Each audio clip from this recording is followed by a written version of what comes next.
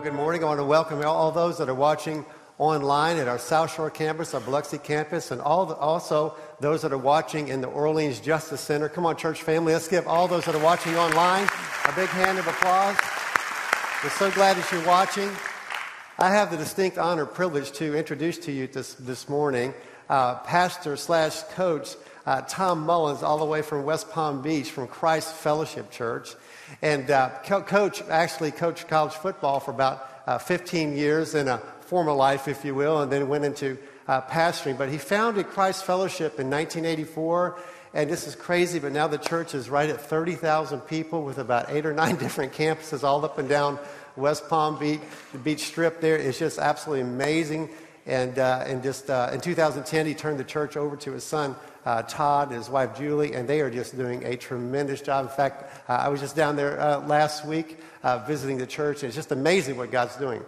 Also, Coach is the president of Equip with John Maxwell, the Equip ministry that goes all around the world, equipping leaders all around the world, and it's just amazing what God is doing with him. He was also in the Woodlawn movie. How many of you saw Woodlawn? He was there. He was the coach in the Woodlawn movie. So let's do this. Let's stand up and give Coach a warm South Louisiana Church of the King welcome. Come on, Coach.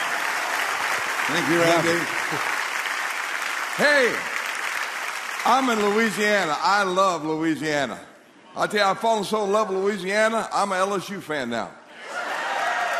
Oh, yeah. I'm in South Florida, and everybody's waving Miami flags. They're waving Florida flags, Florida State flags, and I got an LSU flag. Come on, talk to me. Where else can you go to a gas station and get some of the best food in the world except for Louisiana? That's what I'm talking about.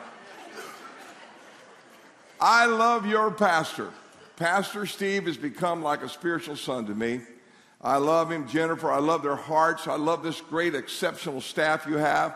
And I want to thank you, Church of the King. You're making a difference, not only here in this region, you're making a difference around the world. As you're partnering with us in our Equip ministry, we've trained now over 6 million leaders in 196 nations of the world. And you're a part of that. You're making that difference. We're seeing a global revival take place right now. Just in China alone, what God is doing is off the charts crazy. There is a revolution taking place in that nation, and eventually those Christians are going to take that nation over. It's only a matter of time. They're 100 million strong and marching and growing every day in China alone. And you're a part of that. You're supporting that. You're making a difference there with your lives. And so our churches are very connected now. We feel like sister churches. So whether you know it or not, you've got a very southern campus down in West Palm Beach, Florida. So if you would like to visit one of your regional campuses in Florida, we'd love to have you come down and join us at Christ Fellowship, and you'll feel like you're right here at home at Church of the King. Well, we're in this series, When Life Hurts. Some of us know what that's like. We've been through some awful challenges in our lives. Some of you are in some great challenges right now in your life. There's no congregation this size that is not dealing with a lot of challenges in their lives. When Pastor Steve told me about this series, I went to the Lord in prayer, and Pastor Steve gave me the phrase. He said, I want you to take the words of Christ when he said on the cross, recorded in John chapter 19. It says, at the very end of all he had endured and had suffered on that cross, he finally said, it is finished. And that statement was a declaration not of defeat, but of great victory. It was a statement that I have come, I have fought the fight, and I have finished the course that you laid out for me, Father. Now the plan of salvation and redemption for mankind, it is finished. It is completed. We have overcome. And I love the account of Matthew. Each of them give a little bit different account of this, but in Matthew, we'll find in chapter 27 these words.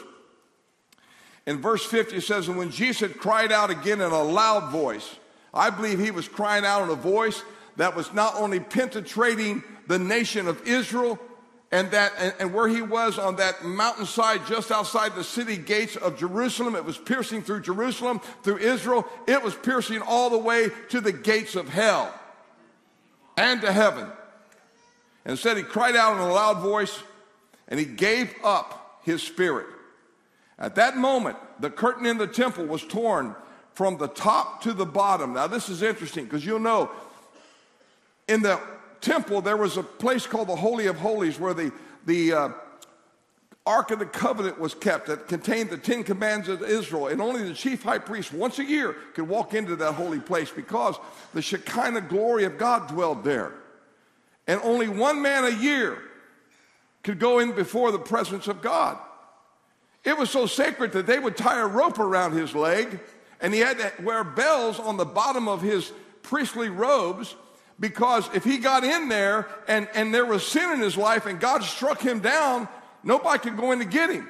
So they had a rope tied around his leg, and they would drag him out. That sounds like something we'd do in Louisiana. Hey, better put a rope around him, man, because if he goes down, I ain't going in there and getting him. No, I ain't going in. No, you go in. So they tied a rope around him. And now that is torn from the top to the bottom. And that was God declaring, through my Son, now all men have access to me. Everyone can come into me. You all can come into my presence. This thing, listen, it became very personal with God. And his love for us became very personal and was demonstrated there on the cross. And when Christ said, "It is finished," at that moment, all of our past sin and all the things that were barriers between us and God were done. They're over. They've been destroyed. It has been finished. Now I have full access unto the Father. And I love this next part that Matthew talks about. And he says, "And the earth shook, and the rocks split, and the tombs broke open, and bodies of many holy people who had been dead were raised to life." Now, wouldn't you love to have been visiting the graveyard that day? You know, in Israel, they don't take flowers to the gravesite. They take a rock, and they put a little rock, you know, on the tombstone or where the body is. Can you imagine out there placing rocks, and suddenly here comes Uncle Jeremiah up from the grave. He arose. Whoop, there he is. I'm going, what is going on? Come on. See, to me, that was the glorious celebration that Jesus' death had conquered sin, it conquered death, it conquered the grave. We now have the gift of eternal life. And there it was, manifested for us in a real and vibrant way when the dead were brought to life. I promise you there was a celebration going on in that graveyard. Hallelujah. We realize that through his death on the cross, we have now been given life eternal. And then it goes on to say, and then in verse 54, when the centurion and those with him who were guarding Jesus saw the earthquake and all that happened, they were terrified and exclaimed, "Surely he was the Son of God." This revelation that came, that was the salvation not only for the Jew, but now also for the Gentile. Jesus came and died for the world to be receiving him and knowing him. He came to bring victory to us in life and in death. Victory. So that we could live, as Paul says, more than a conqueror in life. When Christ said it is finished, it was a declaration, a victorious declaration, that he declared that we all can begin to live this way, with this type of victory in our lives. And yet when we live life can hurt at times. And we don't feel like we're winning. We don't feel very victorious. We don't feel like we're on top of it. It feels like it's all on top of us. But see, here's the difference. We've got to understand what's been appropriated for us on the cross, and it's our choice whether or not we're going to embrace it or not. We have to embrace it. So, being a football coach, I decided to title this, "How to Embrace the Winning Edge in Life." How to embrace that winning edge. Because, see, he gave us the winning edge when he conquered sin and death and the grave on the cross. And he declared it with a cry of victory, a shout that was heard in heaven and a shout that was heard in hell. It is finished. Well, here's why it first starts. I think the first place it starts, if we're going to embrace the winning edge in life and embrace all that Christ has done for us, we've got to know our true identity.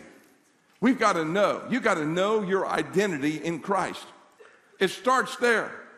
I can't tell you how many people I talk to and minister and pray with that they don't have any sense of their true identity. And when you're lost with a sense of identity, your whole life is kind of messed up, because you're always in the search mode, trying to figure out who and why and how and where. And we live life just searching instead of living life with a sense of confidence and assurance that we know who we are. See, I believe that Jesus told the story of the prodigal son. Remember the story of the prodigal son? He took his inheritance from his father, ran off, wasted it all, got down devastated, feeding hogs. Here's a Jewish boy feeding hogs. That doesn't go. It's not very kosher. And he's feeding hogs, and he says, well, I will go back to my father as a servant. Maybe he will receive me. So here he comes back, the stench and filth on him, and his father's waiting for him. What's the first thing the father did when he saw him? He fell on him and loved him. And then what did he do? The second thing he did, he took his robe off. And that robe represented his position and authority as a leader of that family, of a member of that family. He took that robe off, and he covered that boy in that robe, put sandals on his feet. Then you know what he did? He took the ring off his finger, which also was an insignia of power and authority, and he put it onto the son. Because here's what the story tells. That father's love was so great, even though the son broke covenant with the father and left the father and lost his identity in a pig pen, the father held on to the true identity of his son. And when his son came, he said, son, you may have lost your identity, but in my eyes, you've always been my son. And I want to affirm you with that. I want to affirm that with you. Do you realize no matter where you have gone in your life, no matter how much you've messed up in your life, when you turn your heart to Christ, he's there ready to cover you with the robe. Because see what happened on the cross, Jesus took off his robe of righteousness at that moment when he cried out and embraced the sin of mankind. And that robe now is available to be wrapped around you. So that when God sees you, he does not see your sin, he does not see your failure, does not see your past. He sees your life that is made righteous, made right with God, because you have been forgiven and transformed by the power of God's grace and love. And you are identified as a son and a daughter of God. It was God, when he ripped that veil in two that separated the Holy of Holies, his arms are wide open saying, son, daughter, come home and dwell with me now. This is how I created you, and you rebelled and you went, but now I'm saying, come home and embrace your position in me as a son, as a daughter. Do you know that we are children of the Most High King? We have a royal blood flowing through our veins. I have some scriptures that I had written down. It is in Christ that we find out who we are and what we're living for. And it's Christ that we live, we move, and we have our being. In Acts 17 and Colossians, we are created by God and for God. And I love this. In 1 John 3:1, how great is the love the Father has lavished on us that we should be called the children of God. Wow. Peter says we're a royal priesthood. Man, we need to start understanding who we are. When you start understanding who you are, it affects everything about you. It affects how you see yourself, how you think, how you process, how you walk, how you carry yourself, and how you interact with other people. When you really understand who you are. I took over a losing team in Florida. They never had a winning season ever. I took them over and said, well, the first thing you guys got to do, you got to start thinking and seeing yourself as a winner. I made them stand in front of a mirror. I said, stand in front of that mirror. Get your shoulders up. Get your head back. Make eye contact. You can't make eye contact with yourself. Come on, get eye contact. I said, now, say it. I am a champion. I think like a champion.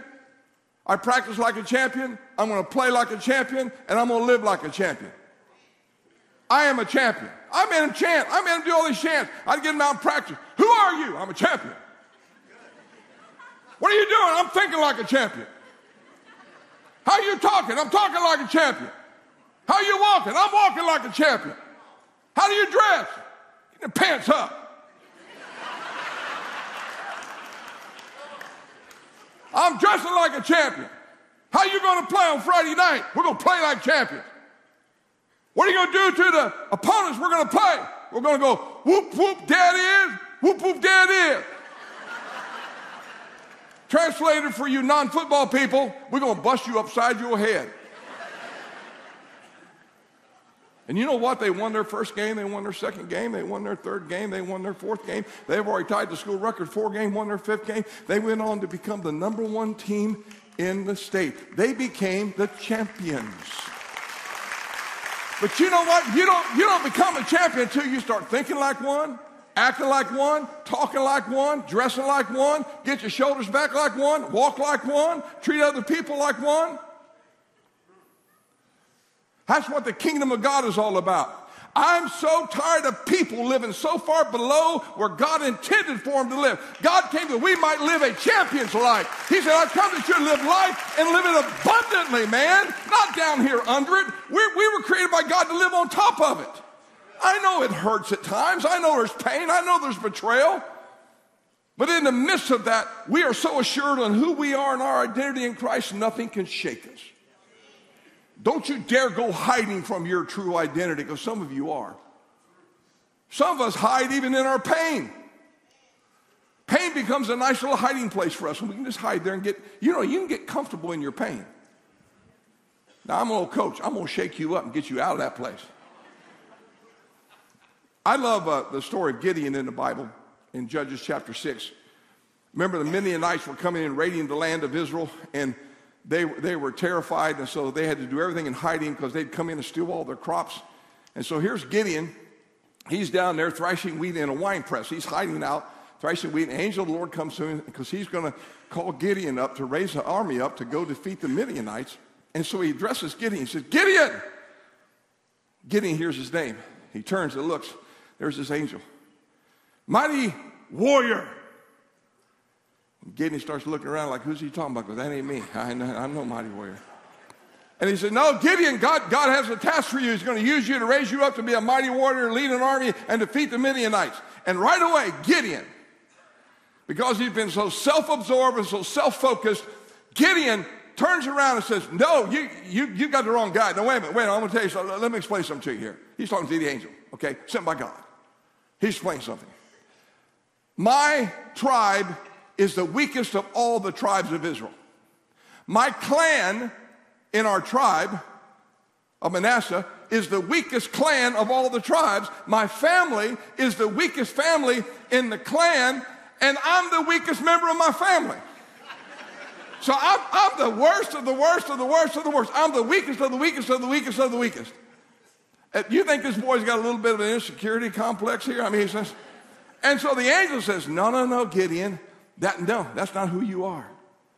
God sees you as a mighty warrior. See, I tell people this all the time. Don't you dare go defining your life by labels other people put on you, or the things of your past that have been put on you, or incidents that have happened to you. Don't you let that define you. You let God define you.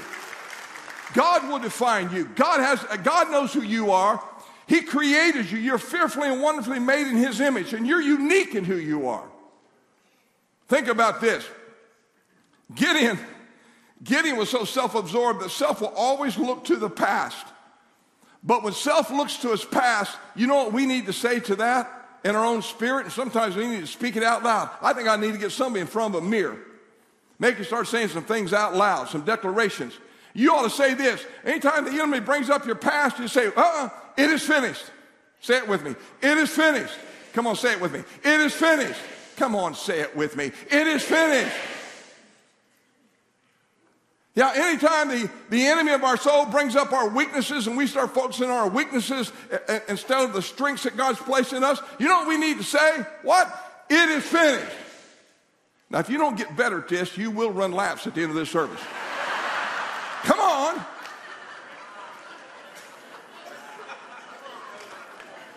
Self will look at the circumstances and get discouraged.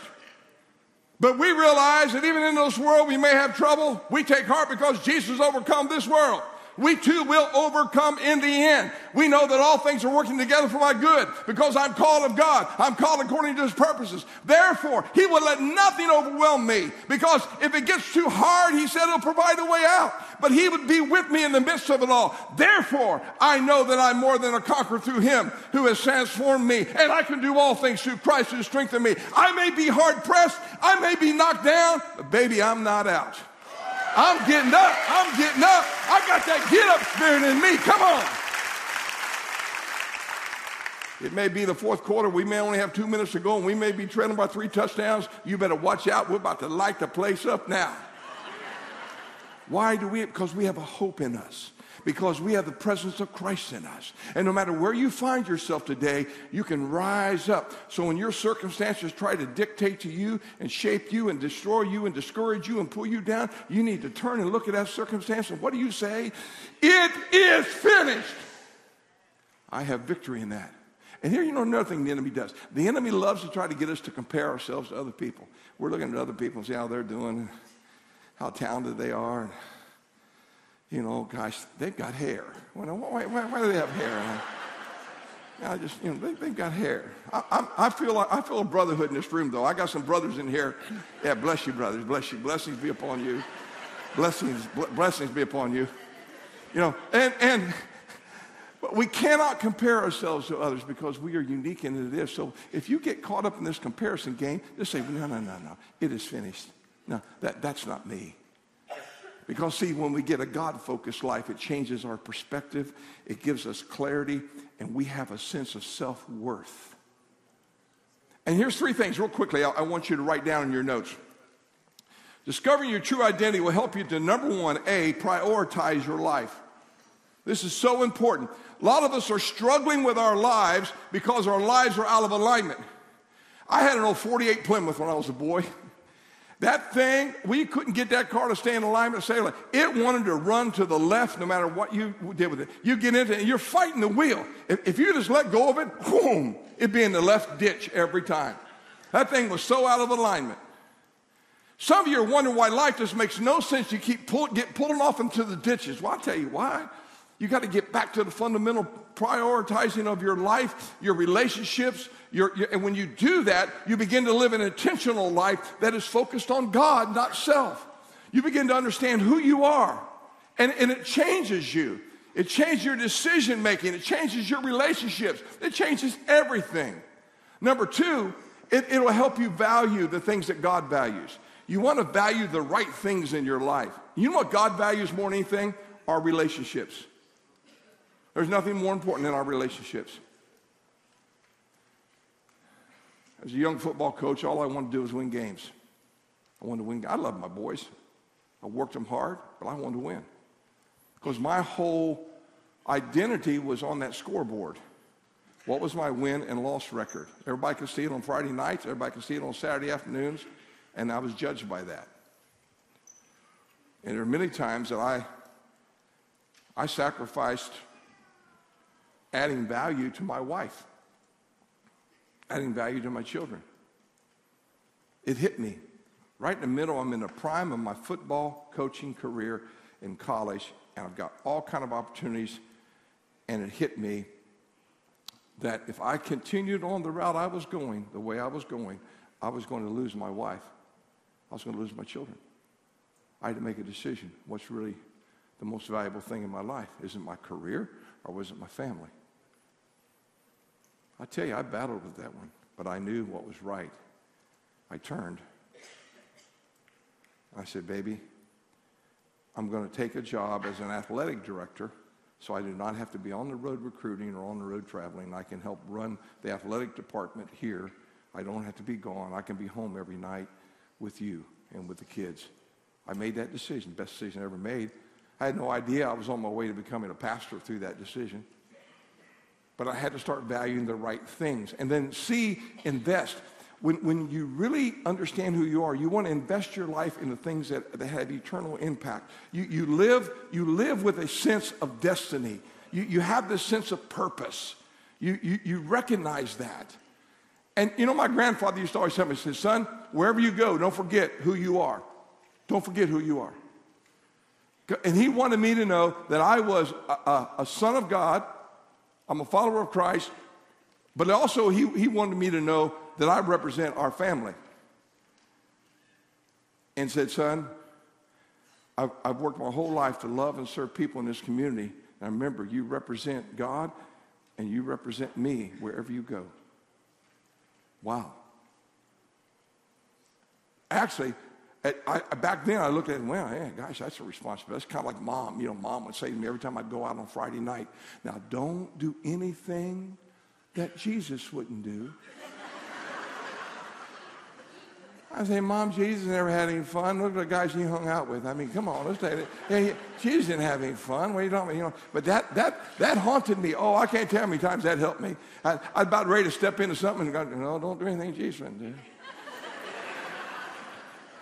One night I was hanging out like this old Fonzie place. It's like a drive-in kind of a deal, and we're all cruising around. Everybody's cruising around in their cool cars, and this guy pulls up in this 56 Chevy. Now, 56 Chevy was cool in 56, it's cool in 76, 86, 96. It's cool in 2017. A 56 Chevy is just cool. Has anybody got a 56 Chevy? Anybody got one? Anybody got one? I like to go cruising after church if you have one. I just go sit back and cruise, cruise. And so these guys come up in this 56 Chevy. They say, hey, Mullins, come in and jump in with us. And I'm starting to go in there, and they open the door, and I stick my foot in the back seat. It's a two-door. And there was my buddy I played football with. His name was Benny. He was sitting right in the back seat. Two guys I knew in the front.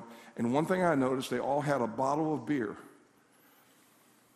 And I got my foot in the door. I got Mama saying, don't do anything Jesus wouldn't do. I got Grandpa saying, never forget who you are, no matter where you are or who you're with. Don't forget who you are.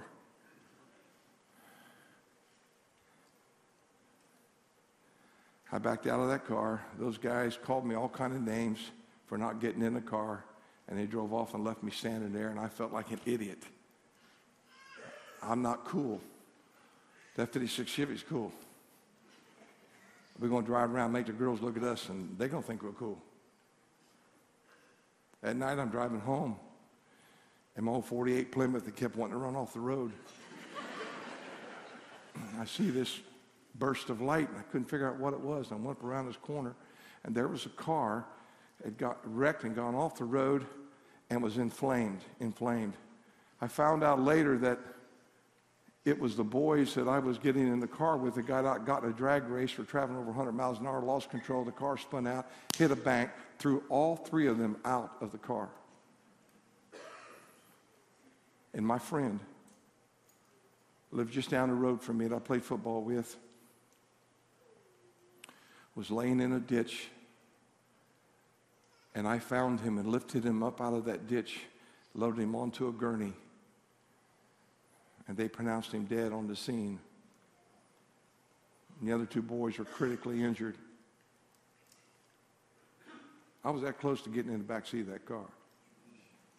I'm convinced if I had, I would not be here today. What impacted that decision? I think I was blessed as an early age to have a little bit of an insight of my true identity that was in Christ.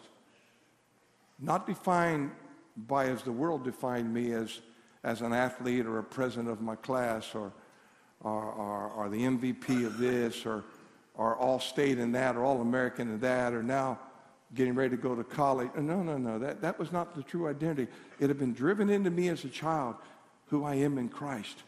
Therefore, all my life's decisions need to be in a position where I'm seeking to honor him. I prioritize the things of the kingdom, and I invest my life into things that matter. Real quickly, there's two other things that will help you embrace this winning edge, and the second one is you got to embrace your security in Christ's love. You got to really understand you are loved. I don't know that we understand it. You know, that's what got me. I went to Israel. In 1983, I went to the Church of the Holy Sepulchre where they believed that Jesus, they built this church over what they believed was Golgotha, Calvary, the hill of Calvary, where he was crucified. Huge church. I mean, they got the Greek Orthodox are in there and the Catholic are in there, and they're going incense and everything. I mean, and there's all these people, tourists from all around the world, and I am there for the first time, and I'm sitting there thinking about my Jesus dying on the cross for me. It got so personal that day to me, it tore me up. Because see, I'd always given Jesus the first day of the week. He'd always had the first part of my income. I'd always tithe. I always tried to give him the first and the best. But the other 6 days, I ran those days. Those were my days. That day, it tore me up. I had a glimpse into the depth of how much he loved me, and it radically transformed me forever. I went back to my wife. I said, baby, I'm not the same man. I can never be about the same things. We got to pray and seek the heart of God, because I just can't keep on doing things the way I've been doing them in light of knowing how much my God loves me. 6 months later, through fasting and prayer with 5 families, Christ Fellowship was born. And now today, to think that God's allowing us to have an impact in South Florida, an impact around the world. We have 132 nations join us every week in worship online. We have over 50,000 people every week online that are worshiping regularly with us, just online. You know, we're going to see 60 to 70,000 people join us for Easter here in a few weeks. We just had a baptismal service where we baptized over 1,600 people in one weekend. I mean, what? No. I'm amazed. I'm amazed. I am humbled and amazed. But it changes you when you understand how much God loves you. And you can be secure in that. Because some of you deal with condemnation. Some of you deal with all kind of guilt. Some of you are dealing with all kind of insecurities in your life, fear and anxiety and all these things. That is, the enemy floods on you because he's trying to downgrade who you are. But when you see yourself in light of God, in light of his love, it will upgrade you to embrace the fullness of that love. I couldn't wait until my son had his first son. I remember the scene. He's in the hospital. He's holding the little baby. They're playing praise and worship music. We had the nurses in the nursery that day went to our church, and they had praise and worship music on, playing over all the babies in the nursery born that day. I love it. He's in there singing the praise and worship song, holding his newborn son. I'm outside looking through the mirror, boom, like this, crying and sobbing. And I saw that look on his face like he had never known before. He had never known that love before until he looked into the face of his own son. And suddenly there was a love ignited in his heart for that boy that he didn't even know was possible because he had never been a father before. And when he came out and he handed me his little Jefferson, he handed him to me. And I kissed him. And my son's crying. I'm crying. The baby's crying. We're all crying. I looked at him.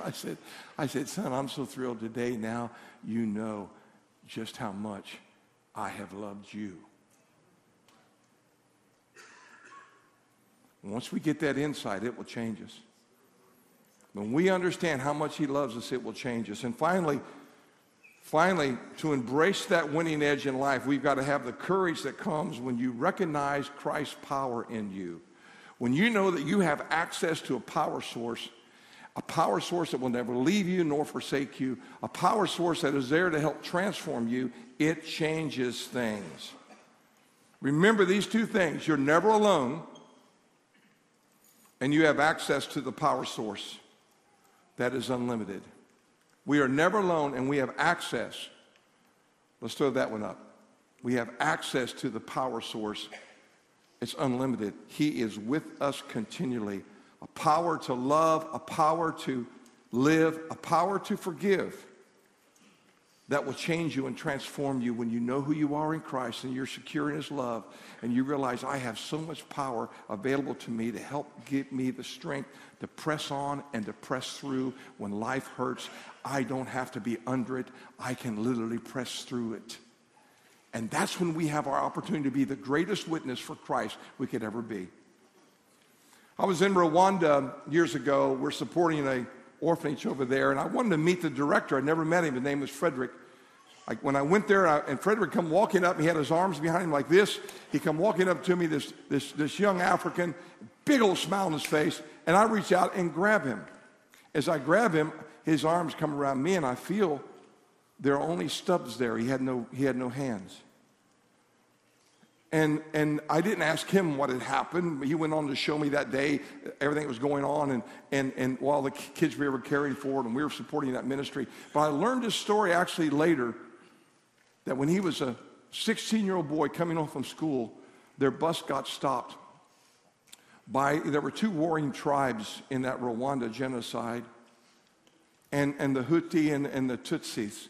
And he was a part of the Hutu tribe, and the Tutsis were there, and they stopped and they got him off. And there were Tutsis on there, and there were others, and they tried to get him to actually kill some of the kids, and he wouldn't do it. And so they ended up deciding to punish him, tied him to a tree, took a machete and cut off both his hands, left him to die. They tied him so tight to the tree it served as a tourniquet that saved his life. Now here's this boy with no hands running a home for children that are disabled. Joy of the Lord all over him. And I later learned that it was quite some time after this incident happened. Actually, I think it was a couple years after the incident happened. He walked into a neighboring village, walked into a little store, and came face to face with the man who cut off his hands. You're the one. You did this to me. You're the one.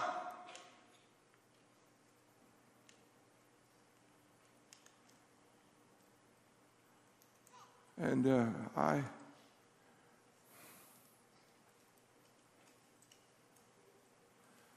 I forgive you in Jesus' name. Wow. I heard that. I fell apart. I said, I know not of that courage, that depth. But that's why God's using this young boy to help bring transformation to his nation of Rwanda, Africa. Because he tapped into a power source. He has a sense of true identity, and he is now secure in that love of God. And when life hurts and comes against us, we can declare by the grace of God, we're going to let nothing hold us into bondage, because we are sons and daughters of the Most High King. His love is radiating through us, and we have the courage to love, to live, and to forgive. So nothing hinders us from living the life called us to live. Amen? On all of our campuses, will you stand with me? Let's stand together.